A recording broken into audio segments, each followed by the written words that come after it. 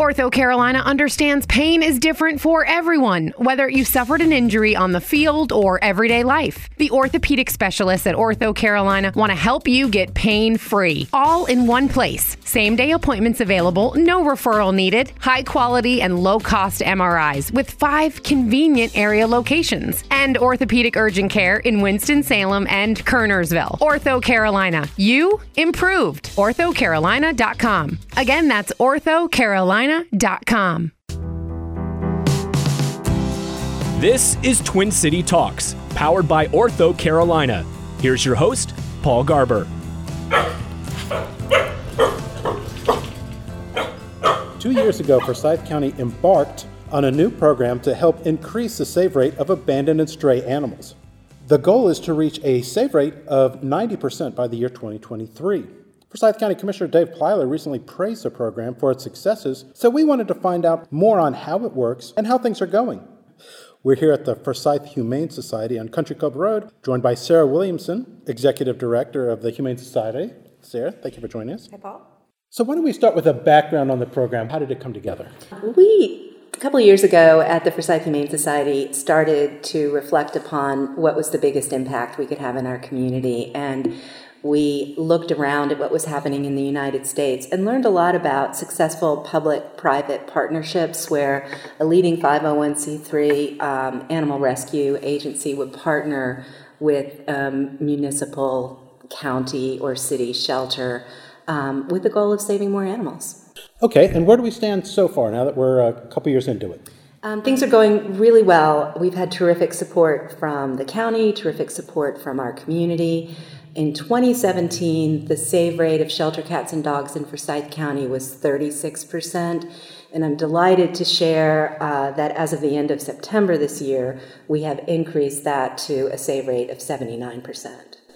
You know, when it was back there at 36%, I mean, your job must have been kind of discouraging at times. It can feel like an uphill battle, and there are some tough days, but what motivates all of us who work here and volunteer here and people in the community who give so generously is knowing that we are making a difference and we're saving more. It must have been gratifying on the other side of that to see that number going up. Absolutely. That's what inspires us every day. And we're at 79%, which is terrific. We still have a way to go to get to our goal of 90%. And people often ask me, why is it 90 and not 100%? And it's just a common acknowledgement in animal welfare that, one, we don't adopt out aggressive animals who are a public safety risk, and two, we make the same decision in shelter that you or I would make for an animal in our home for an animal who is suffering or at end of life. So the goal is 90%. And I'm sure you get asked a lot about why it's not a no-kill shelter or having just a no-kill policy. So no-kill is a term that can often be confusing. And typically when people talk about being no-kill, what they mean is that an animal is brought into that shelter and that animal is protected for life. The Humane Society was no-kill for years and years when we were on Miller Street, and we're proud of that. But the way you get to be a quote-unquote no-kill shelter is two things. One, you say no at the door to animals that are not highly adoptable. So you are only bringing into shelter often the animals that you know you can place and the animals that you know are reasonably healthy. You don't bring in animals that are at risk. And two, when your kennels are full, you turn people away. And we did that for years at Miller Street. You get to say no at the door, and then most often those people are taking their animals to a county facility, which is open admission and potentially where euthanasia will happen for space. So no-kill can be a little tricky designation. And the Humane Society, because we are open admission now and because we are attacking the euthanasia rate and we're trying to increase the save rate, we are no longer no-kill, but we in fact are saving many, many more lives operating as we are today than when we were operating as a quote-unquote no-kill shelter. And of course, it's more than just pushing animals out the door here. Mm-hmm. This is a multi-pronged program. Can you tell me a little bit about the different kind of ways that y'all do things to help boost that number? Sure. It is a multi-pronged program, and it starts outside of the shelter. The big way to solve this problem is to make spay and neuter surgeries affordable and accessible, and to help people understand why those surgeries are important. So the first step is to prevent unwanted litters of puppies and kittens from being born. And then the second step is when we entered into the contract with the county and began running the county shelter, we went to what's called scheduled intake. So the county shelter and the Humane Society now in our partnership is what's known as an open admission shelter. So we take them all in. If you're a Forsyth County resident and you need to leave your animal with us, you can do that. But scheduled admission is just asking our community to make an appointment. You make an appointment with your hairdresser or your barber. So we're asking you to make an appointment with us. And we typically ask for 2 weeks lead time. And that just helps us better plan for incoming animals and better plan for available kennel space or a foster home. And during that 2-week period, we will ask you to try to rehome the animal yourself, and we will give you tools to do that. AdoptAPet.com is a great resource. And the good news with that prong of the program is about 30% of the people who reach out to us with the intent of surrendering their animal to us are successful in rehoming their animal without bringing them into shelter, and that feels good for everyone. You've actually boosted the number of fosters, right? Absolutely. Our fosters are life-saving and amazing. And we work our program, I hope, to make it really easy for people to foster. So when you are fostering with us, we pay for all of the supplies. We'll provide you with dog bowls and kitty litter and cat food and dog food and crates, blankets, pee pads, the list goes on. And if the animal requires medical care while they're in your home, we'll pay for that too. And the animal will be under the supervision of our vet. And I think there's been a really strong word of mouth because it can be so rewarding to foster for 2 to 6 weeks because you really are saving a life. You're not only giving that animal a terrific home environment, but you're opening up another kennel in the shelter for the next animal who needs a home. How many new folks have you ever been able to bring in, approximately? Well, we have, so I count by animals, right? We have about 200 to 350 animals in foster every month. Wow. Yeah, that's a big. How much did you used to have? Is that? We used to have about maybe about 100. So it's grown. So yeah, triple in size. Significantly. Yeah. And it is for perspective, it is a whole other shelter out in the community because our 2 shelters can house about 300 animals. So if we have 300 animals out in the community, that is a whole other shelter, and it is truly life-saving. What does somebody have to know if they want to foster an animal? They just need to think about what they're comfortable with in their home. You like big dogs, little dogs? Do you like kittens? Do you want to feed a kitten every 3 hours or not?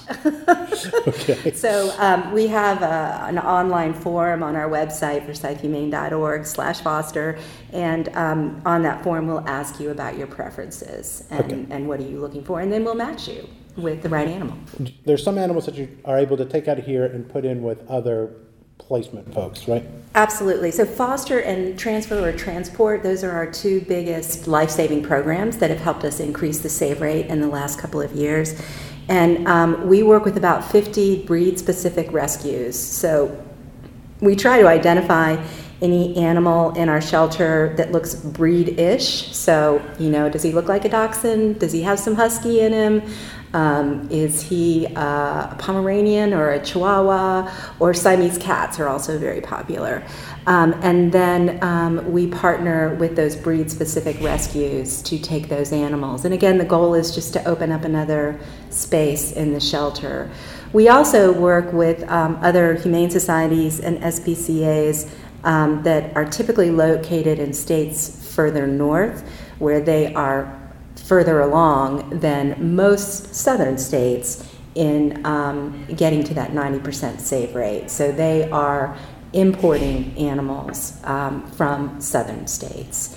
So last year, for perspective, we placed 1,265 animals through transfer or transport. So if somebody's looking for a specific breed, then they might have better luck, or their first contact then might be with a rescue service, right? We recommend those rescues all the time. And also because many of those breeds have specific needs, either behaviorally or physically, and so those rescues know those breeds really well, and they're going to be the best source of information for you if you like that kind of dog. So why then are some of these northern places further along? Well, it's a great question. I think there are different ways you can legislate and require spay and neuter. There are different licensing formulas that different municipalities use. And then also some of the places that we transfer to are very densely populated urban centers, so there are just more people seeking to adopt animals. Are a lot of the animals that come here, most of them come from responsible owners who just end up having something, or are there just a lot of irresponsible owners out there? The number one frequently cited reason for delivering an animal to the shelter by an owner is that they are moving. And so I'll go back to my request that please call us 2 weeks in advance and try to rehome that animal, as opposed to just dropping off the animal the day that you're moving. Then there are sad circumstances. Life happens. People lose their jobs. There's a death in the family. The animal doesn't respond well to your children. There are any number of life circumstances that happen to people that cause them to need to bring the animal to our shelter, and we understand that. The other category of reasons why animals come to us are strays. So, and it could have been an owned animal at some point, but maybe has been out on his or her own for a while and is picked up out in the community by animal services and brought to us. Okay, so we've talked about fostering, we've talked about transfers. What else is working? Adoption is working. We love adoptions. This weekend we had a wonderful sponsored adoption event sponsored by Lyda Calvert-Hayes and David Hayes that helped offset the adoption fee. And as a result, we sent 90 animals home in 2 days. And so, Paul, as you saw, when we went to look at the dog kennels, today we have 3 dogs available for adoption. So that's huge. And when typically there'd be cages filled back there. That's right. Okay. All right. Well, that must have been really nice to have a successful weekend like that. It was huge. It made all of our volunteers and our staff feel wonderful. And that empty shelter that we saw this morning is a reminder to all of us that it can be done. And how long, after a major adoption like that, how long does it stay empty, or how quickly does it fill up again? It'll fill up by tomorrow. So we don't make animals available for adoption until they've been spayed or neutered. So we are spaying and neutering very busily today. Okay, all right. And you were telling me earlier that this isn't a very big time for adoption typically for y'all, right? Typically we're in a slow period. So we have learned 2 years into running this open admission shelter that we are very, very busy for about 8 months of the year, where our census will be close to 700 animals. And then there are 4 months, which is December through March, primarily because of the cold weather and animals aren't mating as much. Where our census will drop down. So today we have about 300 animals in care. And so what about the idea of people giving pets as Christmas presents? How do you feel about that? So we don't recommend that you should surprise somebody with that gift. I mean, maybe you could surprise your child, but I wouldn't surprise an adult with that gift. Nor do we recommend that cats or dogs or kittens or puppies be sort of placed under the tree. And the reason why we feel good about the adoption event we had this past weekend was it is enough in advance of a lot of the Christmas craziness that the adopters were bringing the new family member into a routine. You want the animal to come home to a calm place and a sense of routine, which often is not the case right at the holidays. It's also super important that whoever is going to be responsible for the animal chooses that animal, because you want to make sure there is a connection and a bond. Yeah, it's a highly personal decision, isn't it? It's a highly personal decision. That's a really good way to put it. And it's fun to participate in that. Like, nobody should miss out on deciding which is the perfect fluff for you to bring home. Let's talk about the role that the county plays in this, because this is a joint effort, and you work with the county as well as the sheriff's office, right? Right. So tell me the role that other organizations, specifically the county organizations, play in what y'all do. So we are a contracted partner of Forsyth County, and Forsyth County, in essence, has outsourced to Forsyth Humane Society the cat and dog intake, care, sheltering, and disposition at the county shelter. And we interface or interact every day with county employees of now the Sheriff's Department to make sure that we are making good decisions for these animals. The county's role is public health and safety, and so they are out in the field picking up stray animals. They are out in the field enforcing ordinances, and they are out in the field in unfortunate circumstances to look at making sure that animals are not being abused or neglected. And so they will bring those animals into the shelter, and then the care of those animals is transferred to the Forsyth Humane Society. In July, or effective July, the county commissioners decided to place the responsibility for animal services and those functions that I described with the Sheriff's Department. So the Sheriff's Department now has an animal services division, and we are sharing space with the Sheriff's Department at the shelter on Sturmer Park Circle. Okay, the one out there by North Forsyth High School. Yes, exactly. Okay, and so that gives y'all more room then that gives them all more capacity, as you were saying? Yes, so we are running 2 shelters. That shelter has room for about 200 animals, and the shelter at Country Club has room for about 100. Okay, and is there a difference between the animals that go there and the ones that come here? It's a great question. Our business model, if you will, is we want to do all intakes of animals, or have animals surrendered or brought to the shelter at Sturmer Park Circle. And the reason for that is because that is where our veterinarian and medical team is. So that's where we can best do the medical and behavioral assessment for animals that are coming in. It's also where we have what's called our stray holds.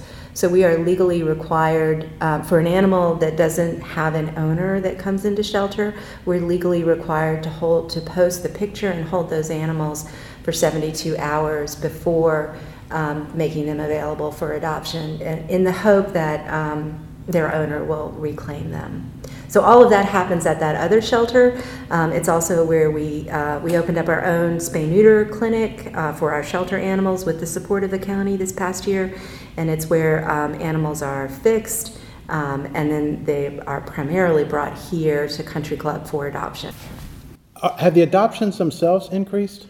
Adoptions in 2018, it's about the same. We did about 2,382 adoptions in 2018, and that is pretty consistent year to year. What would you say are the biggest barriers to getting to 90%? One of the biggest problems contributing to shelters and euthanasia in shelters is community or feral cats. So there are a lot of cats living outside in our community, and most people don't know that cats can begin mating as young as 4 months. Most people don't know that a female cat can give birth to 3 litters in a year. A litter can be 5 to 9 kittens, and most people don't know that siblings within a litter will mate. So you can do the math in your head.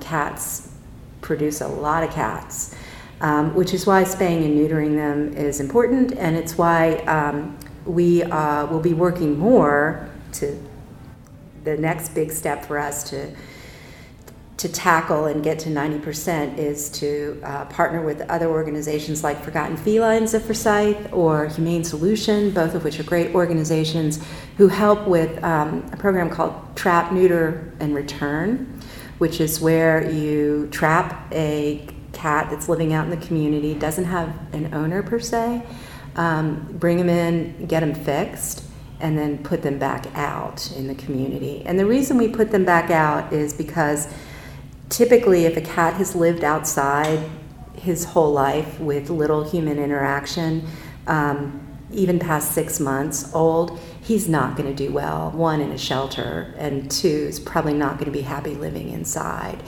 If you think about it, you have a cat who's used to being outside and not being touched by people, and when we bring him into shelter, what do? We put him in a small kennel, and we require that our medical team and our volunteers touch that animal for cleaning, for feeding, for medication. So those animals are not happy in shelter, and there is a high euthanasia rate for them. So Trap, Neuter, Return has proven to be the most effective programming to solve that problem. Are you pretty confident you're going to hit 90% by 2023? I mean, you're well on your way, of course. I am confident, largely because of the support that we have from our community. There are a lot of people cheering us on, and we appreciate that. I will say that getting from 36% to 79% in 2 years is phenomenal, but getting from 79% to 90% is going to be really hard. It's the last mile in the marathon. And and the gains from 79 to 90% are going to be smaller, and they're going to be harder fought and harder won, because it is this problem with too many cats in our community. And on the dog side, it is the problem of dogs needing more help, many dogs needing more help to be, I call it, sane in shelter. As clean and loving as our shelters are, it is still a highly artificial environment for a dog or a cat, but mostly for a dog. They're pack animals and they want to be with a pack. So helping them sustain in shelter is another program that we'll be working on. Is there a way, do you think, to move that adoption number up since it has been stable? I mean, how hard is that to do? It's a great question.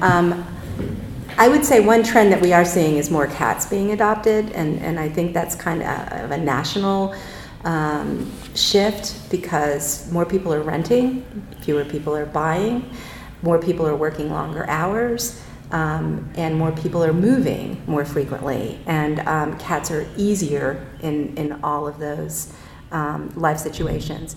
I also think that any community has finite capacity for welcoming animals into their homes. If somebody is not interested in loving an animal, you can't persuade them that and you shouldn't be persuading them. So I don't know if there's more capacity. Okay. There is a hashtag that goes with this program.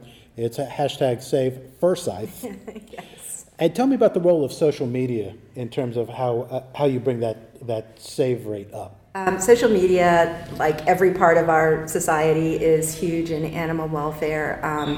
It allows people to share, and if there's a super cute cat or dog, and I tell people all the time, I already have 3 cats, I can't adopt another one. I understand that, but just share that cat, because the more looks that animal gets, either in shelter or on social media, the greater the odds are that animal is going to find their right home.